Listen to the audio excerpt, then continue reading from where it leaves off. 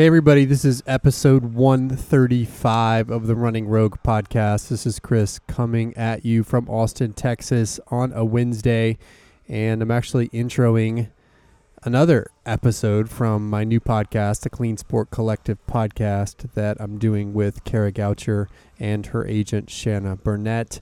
We actually had Jenny Simpson on for our fourth episode, and it's one that I think you all would want to hear as well. So this will be the last time that I cross-post episodes, but I thought this one was worthy of it, and I wanted to make sure that all of you knew about the new podcast that I'm doing as a side project. Again, that's called the Clean Sport Collective podcast. We are now also on iTunes as well as Spotify and Google Play for those who have Androids, and so you should be able to find that podcast wherever you're getting your podcasts.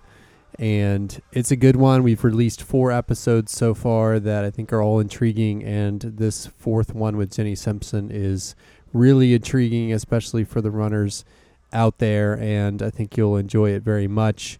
Again, I'll link to the iTunes links as well as the Spotify link for the podcast, the new podcast, in the show notes so that you can go out and subscribe to that, but I would encourage you to check it out. We'll be releasing new content every other week, and we've already got a bunch of great interviews in the docket coming at you over the next couple of months. Of course, I'll still be doing this podcast as always, but wanted to make sure that you had the info on that one. And again, I think this conversation with Jenny is really fascinating for the runner fans out there. Jenny, incidentally, this weekend in Morocco, raced in a Diamond League 1500 meter, and she finished 7th in a race that was won by Genzebi Dibaba in 3:55, but Jenny was able to break 4 minutes for the 1500 for the 10th time, and she ran a 3:59.83, becoming the first American to break 4 minutes in the 1500 10 times. She's followed by former Nike runner Mary Decker Slaney, who has done it 8 times, and so that shows the consistency. And she's also incidentally done it over the last 10 years. So her first time to break 4 was in 2009 as a collegiate athlete, which we actually talk to her about in this episode. And then she did it again 10 years later for the 10th time in 2019 at the Morocco Rabat Diamond League. And so I think it's appropriate that this episode happened to release on the same day that she did that. It's a fascinating discussion, one that I think you'll enjoy, and I hope you subscribe to the new podcast. Again, I'll include all the links to it in the show notes. But without further ado, I'll segue into my intro for this 4th episode of the Clean Sport Collective podcast. Hello and welcome to episode number 4 of the Clean Sport Collective podcast. This is your host, Chris McClung, joined for this intro by Shanna Burnett and Kara Goucher, as we are excited to introduce our first athlete interview in the Clean Sport Collective podcast history. We've got Jenny Simpson on the show. We are hoping to make this more than just about running in this podcast, even though the 3 of us come from a running background. We're hoping to open this podcast up to talk about clean sport across all sports. Jenny happens to be our first athlete guest. She is a runner, but I want to tell you, if you're not someone who follows runners, then Jenny is someone to follow. She is one of the greatest U.S. milers of all time, male or female. She has 4 global championship medals and lots of other accolades that we'll talk about soon. But she is an athlete who is doing it the right way, who is a committed, hardworking, disciplined athlete who you should be a fan of, and who's also just a really great person. So we will be bringing Jenny on in just a second. And I think if you listen to this episode, then you'll learn those same things about her. Both of you know Jenny. You, Shanna, went to the University of Colorado at the same time that Jenny was there training. And Kara, you know her through that network as somebody who preceded Jenny at the University of Colorado. I'll start with you, Kara. Why do you think Jenny is an athlete people should watch and be inspired by? Jenny is the epitome of an athlete just doing everything right. She's so focused in a way that is slightly intimidating to me. I've been able to train with her some the last 5 years, and the way she approaches workouts and rest and fueling her body. She is so on point with everything. But her desire to challenge herself at the highest level, I think that's what the most inspirational to me. She is a 4-time global medalist, probably 5 actually, from the steeplechase back in, I believe, 2009. And she just still every day shows up ready to challenge herself even more. She is a good role model. She works really hard. She stays focused on what she needs to stay focused on, and seeing that come out with big results, she is one person in particular. Actually, quick anecdote. When I was reaching out to Mark and Heather originally to have them coach me again.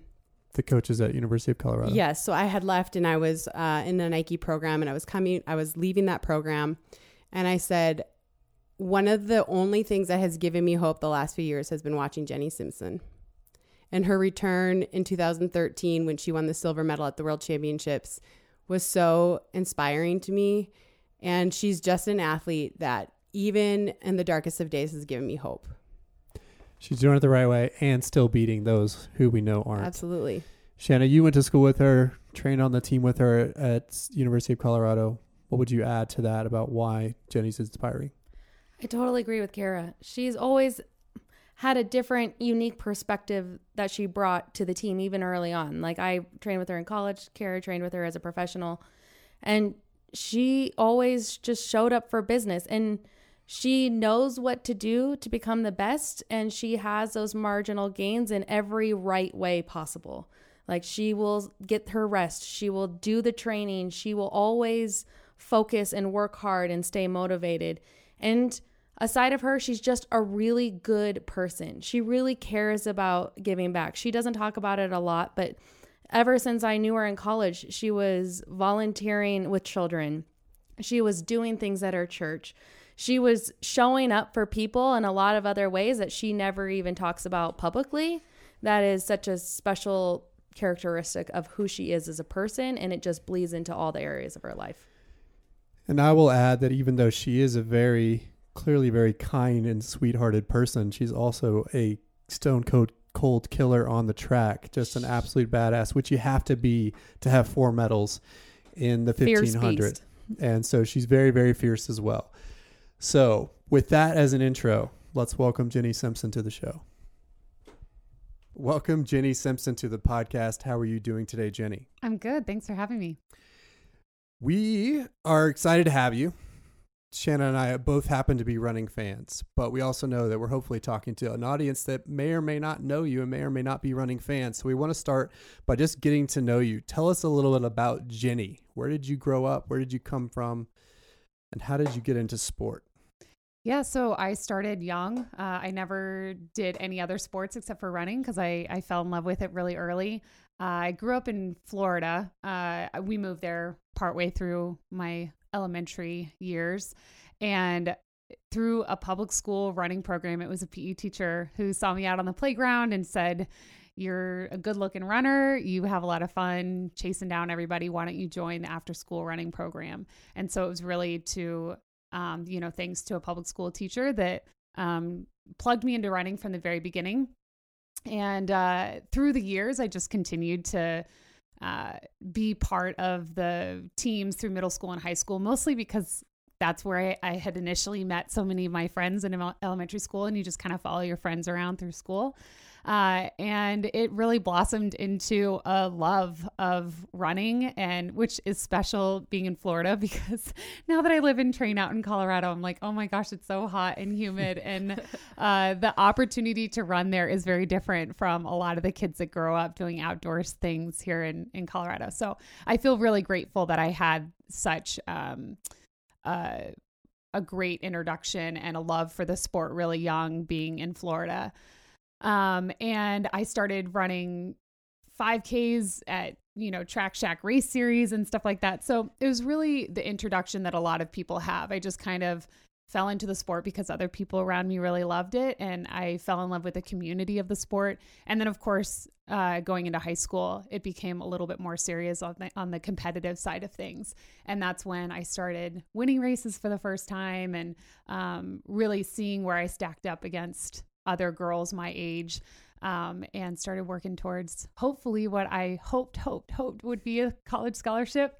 And by my senior year, I had really blossomed into a formidable component on the high school level, and came out here to the University of Colorado to compete for them as a Buffalo. And now you're still living in Colorado. You did a stint in Colorado Springs, but have mostly been in Boulder since. Tell us about your evolution in the sport since figuring out that you had a future in it in high school. I feel fortunate that I never really had this incredible pressure to be like the greatest runner in any dimension. And so you hear these stories about kids that, they're 5 years old and they dream of running the Olympics. That wasn't exactly my story. I just kind of followed the sport. And anytime I found myself in a particular arena, I just wanted to really master that arena and be the best on that stage possible.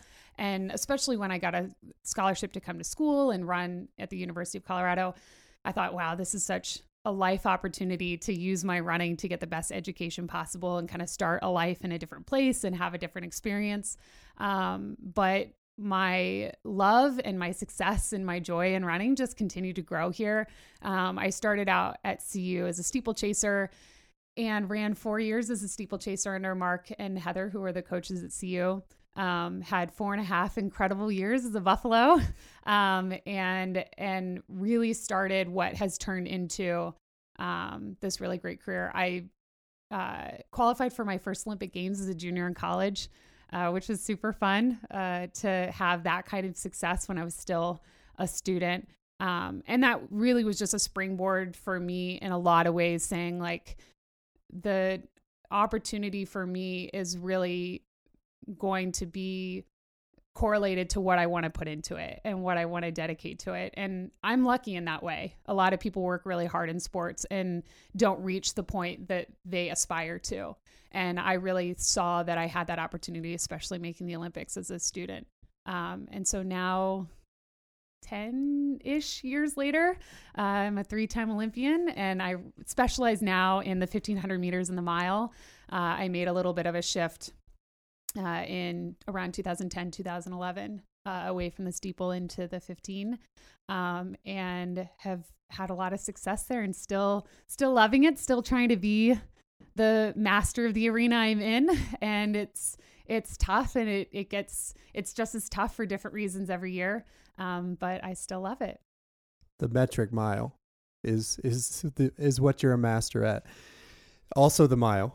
But for those that don't listen, the 1,500 meters is the metric mile. That's what we compete at on the global stage. You have 4 global championship medals. Just to talk about your resume a little bit more, 11 U.S. titles, I believe, if I'm doing my math right, 3 NCAA titles at Colorado. You and Shanna were together at the University of Colorado, from what I understand. So I'm going to bring Shanna into the conversation. What was Jenny like at CU? Oh, she was amazing. I remember her coming in as a freshman. I was a sophomore. Jenny was a freshman, and she was always so dedicated from the moment she came. She was on a plan, and she was here to do business, and she took it really seriously. And I also will say that from outside of running, she's really intelligent as well. She was always... Oh, thanks. Oh, that's true. I want you to... Well, first, I do want to a little bit embarrass you for a second, because we started at the steeplechase together. That's right. And I remember one of our first practices with the steeple. Do you remember that? It was you and me and Heather Burrows. It's unforgettable, actually. So I'm like, I love it because Jenny conquered the steeplechase. So I always tell people this story, but the water pit was a little bit of a difficult first first practice, it conquered me. But yes, carry on. You could tell the story. It was so cute because Heather and I think we almost died laughing on the side because Jenny, if you know Jenny Simpson and her doing the steeplechase, she conquered it. And so her first time going into the water pit, maybe she went a little bit swimmy. That's all I'm going to say. Got a little wet. Here's the key. I always say if somebody's starting the steeplechase is you have to be fearless. Like you have to be fearless. That is not a good advice for me. When you stack fearless on top of fearless, you get perilous. And it was nearly that my first steeple practice. Paralysis.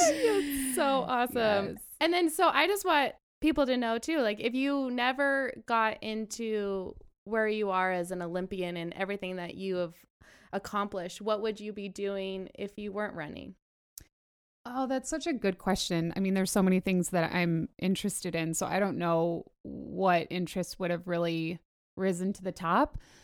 I was an economics and political science major at school and really enjoyed that and really enjoyed digging into tough conversations with classmates and professors. And so that's always been something I've really enjoyed and something that I continue to enjoy because there's a lot of really thoughtful people in our sport and in our community.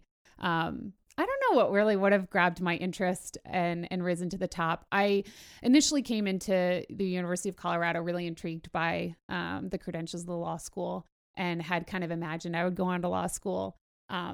Not going to lie, I think it worked out having a 10-year career as a pro athlete over law school. Really worked out. I'm not going to complain about that. There's always law school too, Jenny. You can always go back.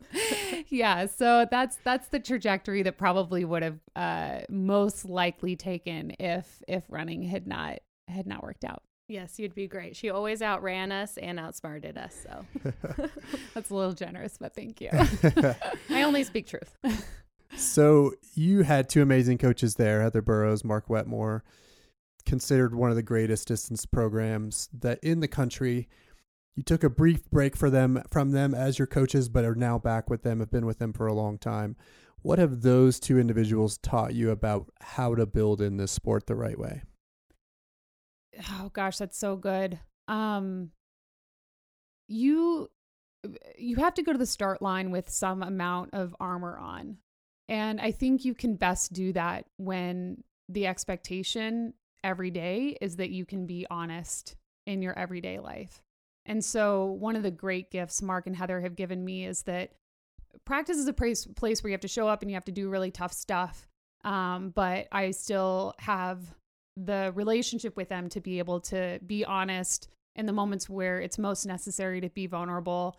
And to really give them the feedback and take in the lessons along the way. So the ordinary life is that, there's just so much growth and so much learning that happens. And so then when I get to race day, there's no question about who I am or what I've accomplished or what I'm capable of because we've explored and excavated and discovered all of that in the ordinary life between the races. And I think that's the really great gift they've given me over the years. Honesty. I would assume there's a little bit of hard work in there too with those two as your coaches and with the discipline that you've obviously showed through your career. If you're going to be an elite athlete and have a long career, it's kind of a prerequisite. It's the cost of doing business that you have to have a team that's excellent and you have to have an athlete that would do it if the team didn't show up. And so, there's so many great qualities that both my coaches have and that they've kind of nurtured in me. So I think we bring a lot to the table. So the daily life and the trust that we have in each other, I think that's what kind of puts it up over the edge. So Shanna, asking you, watching Jenny as a freshman and then growing collegiate athlete, how did she do things differently that showed you what hard work looked like? She always took everything she did very seriously. It was, like I said earlier, it was always about business. And I will say this to the end of time. There is no one that can compete with her mentally. She's a gamer. She will show up at that starting line and you don't know if she's feeling good or she's feeling bad or she's having an off day. She just knows how to get the work done. And that's always something I've really admired about her. She just she has another way of thinking about it and another pain threshold that she can put herself in. And man, she's a great closer too. Oh, thanks. You have to be in the mile. You have to be. One question I had, and I was actually at the Olympics in Beijing when you had your first experience there in the steeplechase.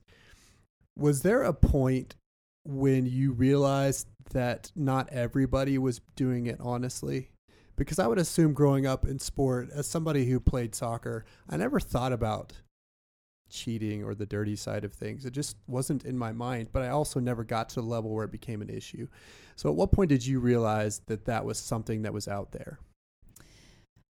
The higher level you go up, the more likely you are to encounter a conversation where people are suspicious of other people, or there's a concern about whether the playing field is level. I'm grateful, and I think it's not a bad thing that most people at the younger end of the scale go in more naive, and that's a beautiful place to start. You know, I think to start believing that you have as much of a chance as the person standing next to you, contingent only on your hard work. I think that's where we should start. And I hope it's that way. But the longer you're in that, the more that you hear about the possibility that it's not a level playing field. And I can't say that early on I felt like I fully experienced it or 100% believed it. But you do start hearing those sorts of things. The steeplechase is a little bit special in a way that it requires an element of fearlessness and some technical ability that and in 2008, the Olympic Games, that was the first time women ran the steeplechase in the Olympics. So it was a really new, young sport for females. And so there were different elements that I think that it just wasn't a big part of the conversation early in my career, which again, I'm grateful for. I don't know how much of a part it was of other people's performances, but I felt like I was a little bit on the outskirts of having experienced that or having to consider it when I was standing on the starting line early in my career. I don't know that the 1500 is different necessarily in its makeup of people that are playing fair or not playing fair, but it definitely became a larger part of the conversation as I shifted from steeplechasing into the 1500 meters. If you talk to a lot of track and field people, most people would say the great running events that kind of rise to the top are the 100, the 15, and the marathon. Those are the three that people kind of are the most aware of globally. And I think it's that kind of spotlight on the 15 that kind of makes it most available for that conversation of, is this a level playing field? This is a really highly competitive prize that people want, is a global medal in an event where most people in the world have some relationship with the mile or some understanding of it. And so the conversation is a lot more present and robust, I think, in that event than it was in the steeple. And you made that switch in, was it 2010 or 2011? I ran my first world championships competing in the 1500 was 2011. Where you won gold. Yes. So, yeah, where I won the world championship. So you knew at least the person on top was doing it the right way. Yes. Little life trajectory situation. If you switch your event, try something new and you win the world championships at it, that becomes your new event. That's a good philosophy. I mean, I remember Prefontaine. It was Prefontaine that year, right? Yeah, Where you in broke 2009. Yeah. You broke 4 for the first time in the 15, and it was sort of like, oh my goodness, this is a thing. Jenny Simpson can run a damn good 1500. I was going to say that's the most PG reaction I've heard somebody say, but yes. Yeah, a little bit about that. And again, it's a really fun memory. So 2009 was my last track season as a collegian, and we were on a tear. I was running really great. My coaches were putting me in different events, and we were saying from the 800, 15, 5K, what steeplechase, how great can we be at all these middle distances? And it was coming up, we were coming right up to the NCAA championships, and I had collected a really fun streak of collegiate records, but I hadn't run a 15 yet. And I never specialize or focus on the 15 in college. And so my coach reached out to the Prefontaine Classic and said, hey, we have this punk college kid that wants to try to run for a collegiate record, which at the time was Hannah England, was 4:06. Really incredible athlete, incredible time. And the meet was great. They stuck me in there. They gave me a spot on the start line, and I shocked myself. I shocked my coaches. I shocked a lot of the track and field world. I think I was the 4th American woman to ever break 4 minutes in the 15. Smashing the collegiate record. As a kid, as a punk college kid coming in beating pros. So I take it as a double-edged sword because it was this great, incredible, wonderful moment for me. And yet I know at some point in my career, some punk college kid is going to come in and do that to me. Well, I was in the stands screaming and crying when that happened. I remember that vividly. Yeah. But it's a great testament to, even if I was great at the steeplechase. I was an Olympian in the steeplechase at that point. But it's a testament to the value of trying new things and exploring what is available to you inside your industry or inside your sport or inside the arena that you're in, and just stepping out and trying something a little bit different. I found something I was better at. So 1 year after you won gold at 2011 World Championships, you did not make the final at the Olympic Games in London. And so we're watching that. And since that final has been run, some are calling it now the dirtiest race since the 100-meter dash in 1988, with 6 women that have been implicated in one way or another. I think 4 officially disqualified, including the top 2 athletes who have been disqualified from that race. So you were watching that at home. At the time, did you know it was a dirty final? 6 out of 13 women have been implicated. Did you know it was a dirty final at that point? And at what point did you start to realize, wow, this is a big issue in my event? So worse than watching it at home, I was actually still watching it in London at a restaurant and bar with my sponsors. Wow. That's not where you want to be with your sponsors at the Olympic Games, is watching your final on television. But people around me were really supportive and really wonderful. I had a world title to defend, and that was a heavy burden through 2012. And with a relatively new coach, I think a heavy burden for her as well. And it was just a lot. And we worked really hard, just like any athlete in any season. There's no perfect buildup. And so we headed to the Olympic trials, and I was so grateful to make the team because it had been a rough road kind of getting to the trials in the first place. I absolutely still believed in my ability to go and perform when it mattered most, but unfortunately didn't make it through to the final. That was my second year on the world stage competing in the 1500. And so I wasn't as, I didn't have as much of an experience and an understanding of my competitors, as well as I had the steeplechase from doing it for so many years, kind of at that world level. And then also when you're caught up in your own struggle and your own journey and your own sense of hope and then disappointment, my world was really wrapped into the, 2 foot by 2 foot square space I was taking up in the world and thinking, how do I get from this stool in a restaurant watching the final with my sponsor to proving that the world championship wasn't a mistake last year or wasn't a fluke last year. So I was really consumed by my own career and my own hopes and dreams for the future. And watching my fellow American Morgan Usini fall in the final was a big disappointment and really hard to watch. And I really felt a lot of pain for her in those moments. So there's a lot of drama and a lot of things going on no matter what. And whether it's a level playing field on the day of the race shouldn't be part of the context.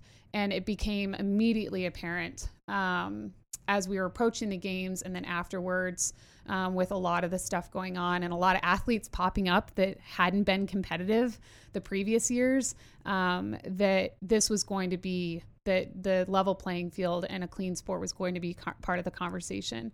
Now, when I was there and as we were experiencing that, you think in the heat of the moment, this is when it's going to be the biggest question and the biggest part of the conversation. I think what's interesting and a little bit unique about that particular race is that the concern and the disqualifications and the realization of how unfair it was only grew from that race day into the future we're in now.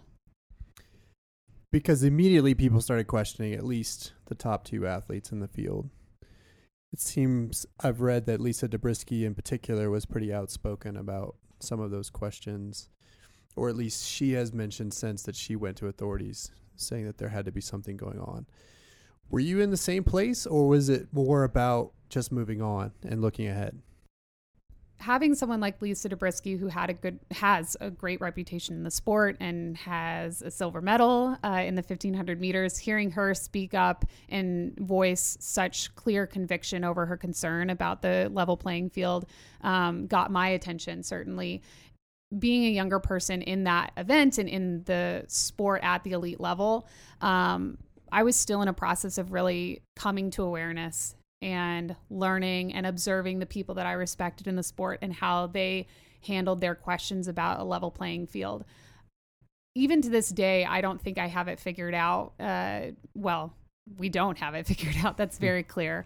But yeah, I think Lisa was an important part, especially in 2012, and her kind of coming forward and being transparent and honest about her concerns about the level playing field was an important part of me not just questioning, but really caring about the future of the sport and caring about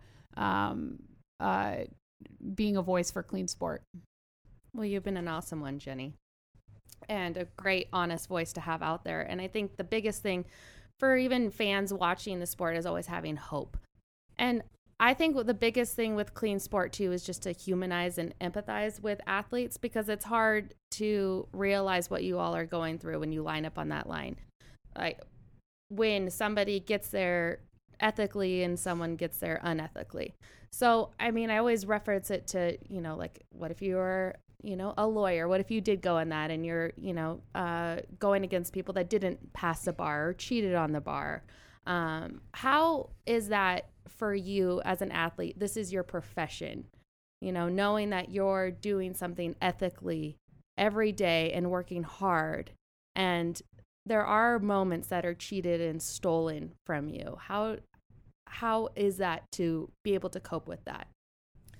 One of the things I tell myself is I've had the very incredible fortune of beating them all.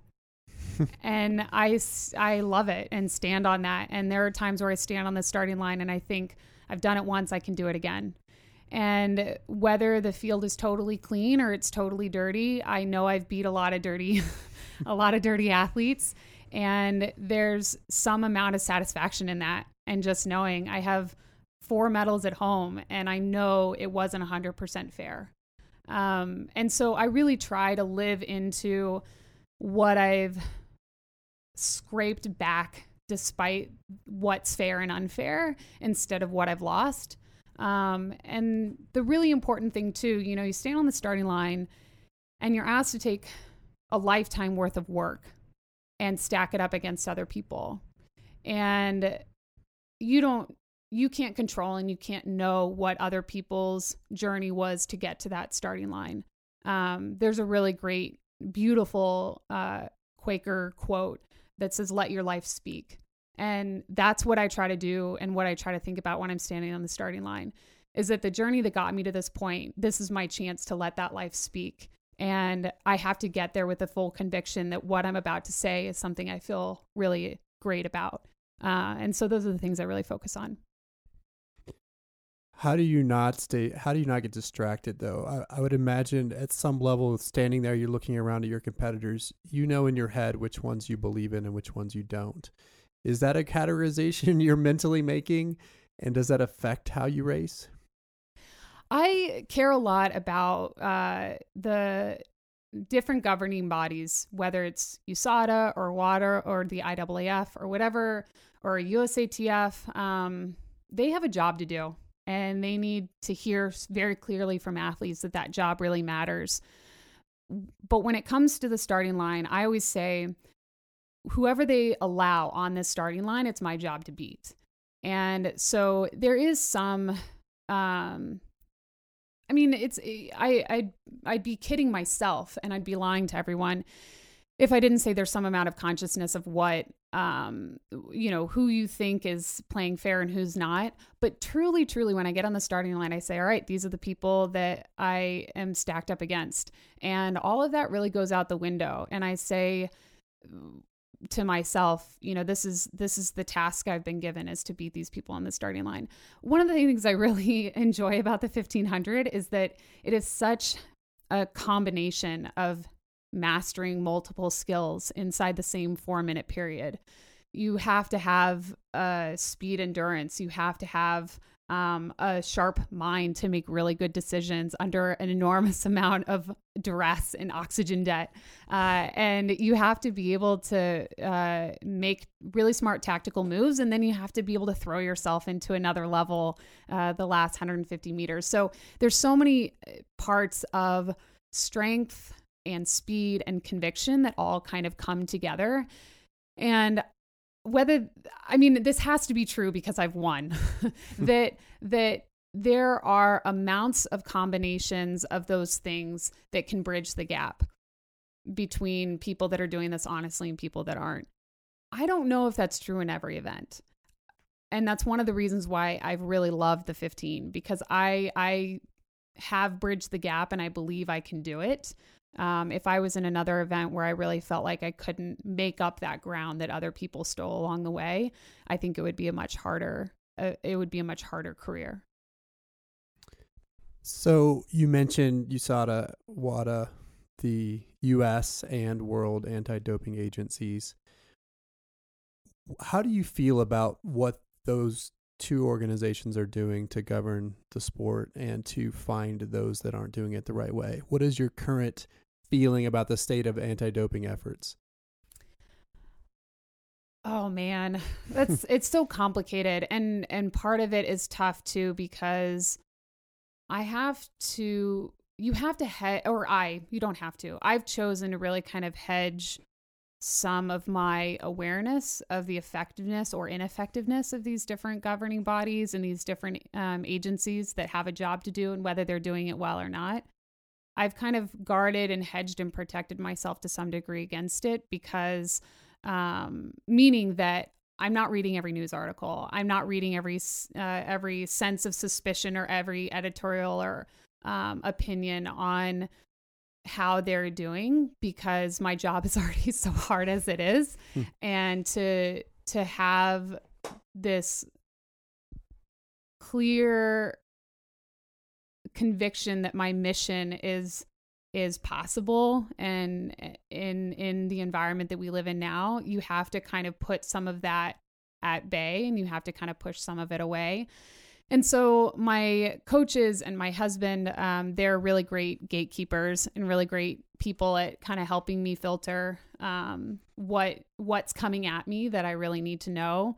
And so I don't feel like the best person to necessarily speak to the intricacies of how well or how poorly. I have a sense of it in my own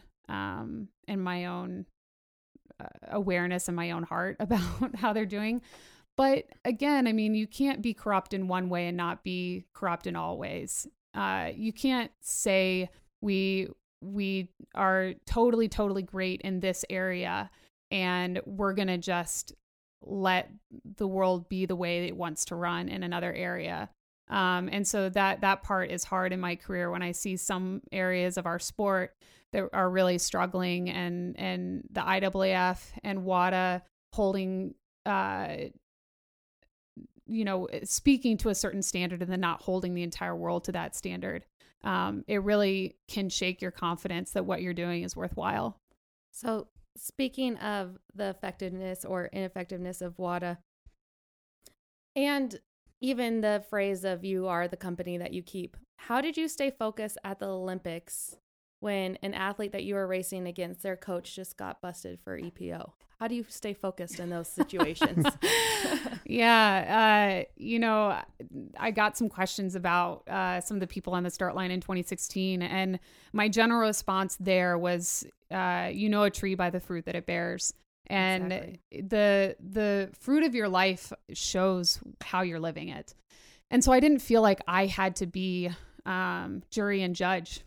The world had to just look at, like you said, the company you keep, and look at a progression of somebody's abilities set up against what, the progression that we've seen across elite athletes over for the 1500 meters, decades. Yes. So you watch those things and you say, I don't have to be jury and judge here. The world can see what's happening, and they can see what's likely, what's probable, and what's impossible. And so if you think anyone in the world ever in the history of time has ever doped and cheated, then the people that are doing the most improbable and impossible tasks against equally elite and gifted and talented people, the world can see it for themselves. I totally agree.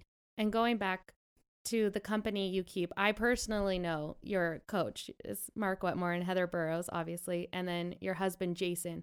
How do they support you, and what do they say to you in these moments of insecurities or doubts, or just, we are doing it the right way? How do they motivate you and keep you inspired to keep pushing?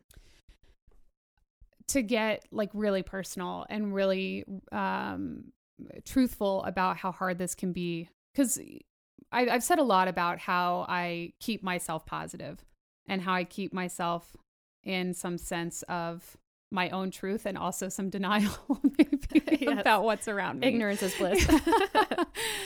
I raced in 2015. I had a really, really amazing run personally for myself in Monaco. And I stepped off the track and I was totally destroyed. And I thought, if this is when you see a crowd stand on their feet for something that I felt like I don't belong here. This isn't what this is. If this is what the world wants, this is not what I have to give. And that race was just a really, really tough personal moment for me, stepping off the track and saying, what I do isn't what people were cheering for tonight. And I don't know if I belong here anymore. And then to go on and compete in the world championships after that, and then face an Olympic year the following year. Those are real lonely and significant moments in a person's career. And I mean, like you said, you referenced somebody passing or cheating on the bar in the industry of law. It doesn't matter if you're an elite athlete and somebody's misrepresenting what you love and work so hard for in sports, or if it's in a different area. When you sit in that dark, lonely space and you say, I don't belong here in what I'm working so hard for, you have a decision to make. Maybe you don't belong there, or it just further solidifies who you want to be. And it certainly did that for me. And back to your initial question, because of the people I'm around, you have to have really strong, really clear-minded people that in those darkest, deepest moments don't feed into what you feel you're not a part of, and instead really feed into, who are you? What are you doing this for? Who do you want to be? What got you in it in the first place, and why have you worked so hard behind the scenes when no one's watching? And when they, Jason and Mark and Heather, John Evans, and other people in my life have had those really, really clear, focused thoughts when it's been hard for me to find them. That's huge. I mean, I have to say really quick, that's devastating though, that you say, I don't belong here, when you're the one who's doing it right and working hard every day. And I think that's what is the most devastating about clean sport. is the athletes do find hopeless times, understandably why, but how much hope we have in you and athletes like you that are doing it every day the honest way. I mean, I have to give you so much respect and kudos for that. Yeah, and I went to crush for an Olympic medal the next year. So Yes. it's, yeah, like I said, I mean, you got to believe you can bridge the bronze, yeah. then a silver in the world champs in That's right. 2017. So still staying in it, but it is inspiring to see that you're able to stay with it and not get cynical. Because, man, as a fan, it's hard not to be cynical. And I can't even imagine if my livelihood were on the line, how I would stay above the fray. I spend some time around kids, and I really love encouraging younger people. When I was in college and up till today, I've worked with some really fun refugee families in the Boulder area, and now am an ambassador and advisor to the Rising New York Roadrunners, who work with hundreds of thousands of young kids through the public school system, introducing them to running and moving and a healthy lifestyle. One of the things that's so important to me is that when I stand up in front of those kids, that I represent that what's inside of them is enough to become someone like me. And you don't have to add anything additional to what's inside of you and what you were born with, to work your way up to be someone like me on the sport. That's powerful. Now, you mentioned behind the scenes. Let's talk about behind the scenes for a second. Obviously, there's a lot of running happening behind the scenes. That goes without saying, probably. But there's also some drug testing happening behind the scenes. One of the things that delayed our start this morning was you got a early morning visit from a USADA drug tester to, unannounced as they're supposed to be, to make sure you're doing it the right way. Tell us about that side of things. How often are you tested? What is that like? And do you ever get a vacation from drug testing? Yeah, they show up unannounced, which is part of the effectiveness, and which means that they can interrupt your life at times where you would script it differently. This morning, I was doing some stuff around the house and getting ready to get out the door to come see you guys. And when the drug testers knock at the door, I thought, you've got to be kidding me. Like, this is so ironic and funny. That, yeah. And so it was fun to kind of open the door and say, hey, I'm headed on my way to a podcast about clean sport. So they probably won't mind if I have to be 20 minutes delayed or so. I don't know exactly how often I get tested. And of course it's not predictable. So there are times where it seems more, and then there's stretches where I'm like, oh, I haven't seen the drug testers in a while. Whether you're on the road or whether you're at home, I've been in the drug testing pool for over a decade now, and so I feel like I, to some degree, have kind of been on parole for most of my adult life because little known, especially. I don't know how it works everywhere around the world, but in the U.S. System, you have to submit. It's called your whereabouts, and you have to submit pretty much where you're going to be at all times throughout your training and your vacation and your holidays and so forth. I've never had anyone show up on Christmas morning, but they do show up on the road. You aren't necessarily just at your house at a prescribed time in the morning. And that's of course, in addition, that's the random testing that's in addition to the testing that we actually do, on the road in competitions. So there's a lot of testing going on. I guess if I was going to guess, I'd probably get tested several times quarterly. So, 5 or more times a year, which is outside of just, you ran really fast, you ran really well, and they're going to test you to make sure that you deserve the place that you got. So outside of competition, yeah, it's more frequent than I think most people would think. And you have to tell them where you're going to be every single day. And how often do you report that? So we give these quarterly whereabouts, but I don't know what my 3 months is going to look like most of the time. So you can give updates throughout time. And so if I'm going to get on an airplane, if I'm going to go somewhere for several hours and not be at my residence, I send a quick text or an email saying, this is an update. This is where I'm going to be. And it's become like I said, I've been in the testing pool for over a decade now. So it's just such an automatic part of my life that I don't think about it much. But yeah, it's a lot. I mean, you got to let them know. They know when I'm at church. They know when I'm out to the zoo with a friend with their kids.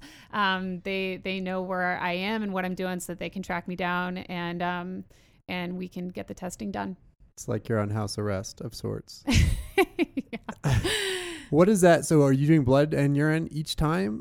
What is the test like? So depending on who asks for the test, so it can be USADA or it can be the international governing bodies. They have different tests. So they have urine and they have blood, and sometimes it's both. More recent, I've been giving more blood tests recently than ever before, which requires a lot of funding. So I take that as a positive signal that I don't know if this is true or not, but it's a positive signal to me. I think that it's likely that blood is a better test. And so if they're testing me more, I'm hoping they're testing my competitors more with blood. And so always happy and willing to do that. But to give you an idea of the process, they show up at your door. And if you aren't there, they want to track you down. There's certain protocol they have to find you. And so anyway, so they show up at your door and it's 2 representatives. And then there's always a woman or if you're a male athlete, a man there to observe the test, whether it's urine or a phlebotomist there to take blood. And they watch you pee. They as not creepy as they can possibly be. Yes. And it's really funny. You start to get to know testers. I mean, there's testers in certain regions. And so you see a lot of the same people over and over. And, I have, just funny long history with a lot of these people. And, but it's, I don't know what to say. It's weird. Yeah. It's weird. I don't think many fans think about this thing. And it's funny because they'll show up and you'll be headed somewhere. I've had times where I was actually coming back from a trip and ended up last minute going down to Colorado Springs to the Olympic Training Center. And they knock on my door in Boulder and I'm in Colorado Springs. And so we both got in the car and drove to Denver and met at a Marriott. And I took a drug test in the bathroom of a Marriott halfway between Colorado Springs and Boulder. They've come to dinner parties with me because once they contact you, you can't leave their site until you've given your test. So they've come to dinner parties with me. I was hosting a dinner with a group of people downtown, and I had to call last minute and ask the restaurant, which very graciously added 2 seats to the table for 2 unexpected guests. Wow. Awesome. Yeah. And so there's different funny life situations where you say the best case scenario is to delay things 20 minutes, get the test done and get out of there. But if you've just finished, a long run or a workout, and you're not going to go to the bathroom for a while, or they ring the doorbell at 6 a.m. and you had just gotten up for the day and already used the restroom, then just get comfortable. You're gonna get to know them. You're gonna spend some quality time together. I would be paranoid if I were you about a false positive or a tainted supplement or a situation like that didn't represent what you were about. So how do you avoid those issues as an athlete?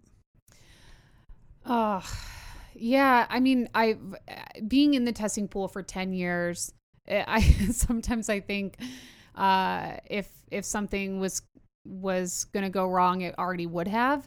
But then, of course, being a student of statistics, you also wonder, the longer I'm in here, is the more likely that something that shouldn't go wrong, that could go wrong, am I just increasing my odds?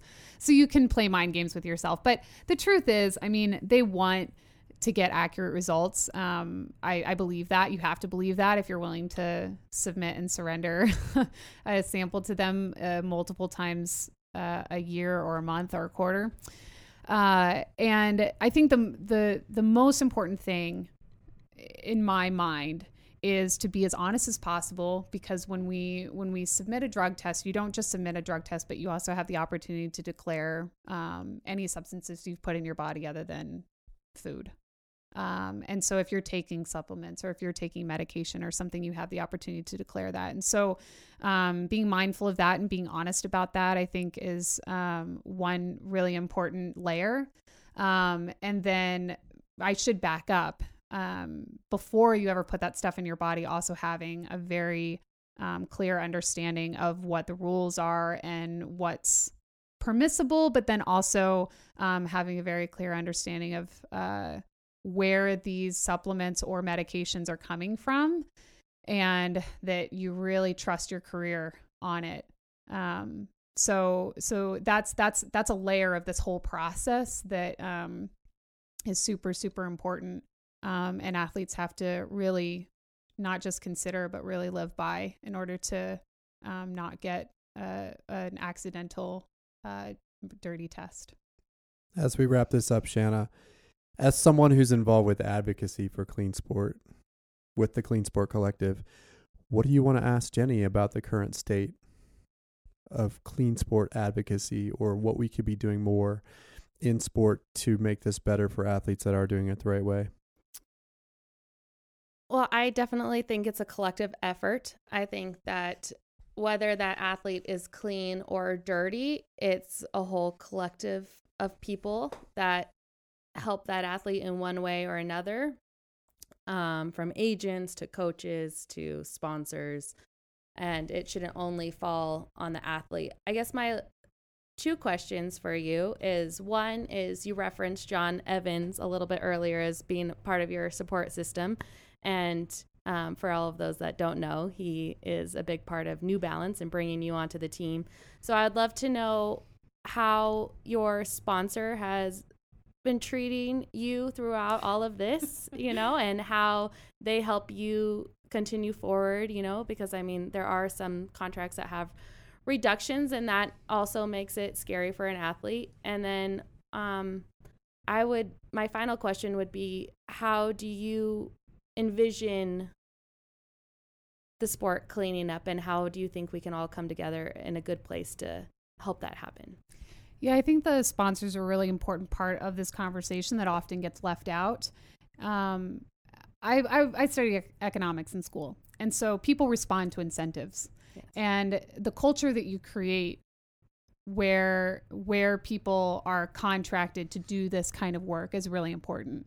So culture and incentive is the two things that are going to set the course for athletes from a young age, and then on to the twilight years of their career where they're holding on for dear life and seeing how long they can live this dream. And so the culture and the incentives from New Balance are beautiful. I mean, they love the sport for the human achievement that each of us are testing ourselves in, and they've really created a culture for the athletes where the expectation is, and it's I mean, not just the expectation, but I don't know. I mean, we don't talk about this a ton, but I can't imagine somebody being a New Balance athlete and doing it dishonestly. It's such a prerequisite for being part of this family, and such an understanding amongst the group of us that's just the way that we live and work. And so I think that's a really important and part of why I feel so connected to the brand, because I feel like we are absolutely on the same page and the team is on the same page. And I can be really proud rooting for my teammates because I really believe in them, and I believe in the way they're living out their career and their hard work. So that's a real pleasure to be a part of a team like that. And to provide some amount of incentive or security to incentivize athletes to do it the right way. I don't know perfectly what the solution is or what that looks like, but New Balance has done a really incredible job fostering that culture there, and I'm really proud to be a part of it. Yes, that's hugely important. Yes, well, thank you, Jenny. Yeah, one last question for those that might now be Jenny fans. What can we expect for you this year? It's a World Championship year with Doha coming up, but where are you racing next? What are your goals for the season? Yeah, so for this year, I am getting ready in just under a month to leave for Europe. I'll kick off my 1500 meter season in Rome. I race there on June 6th. And then I think it's the 16th, I'll be racing in Morocco in the 1500 again.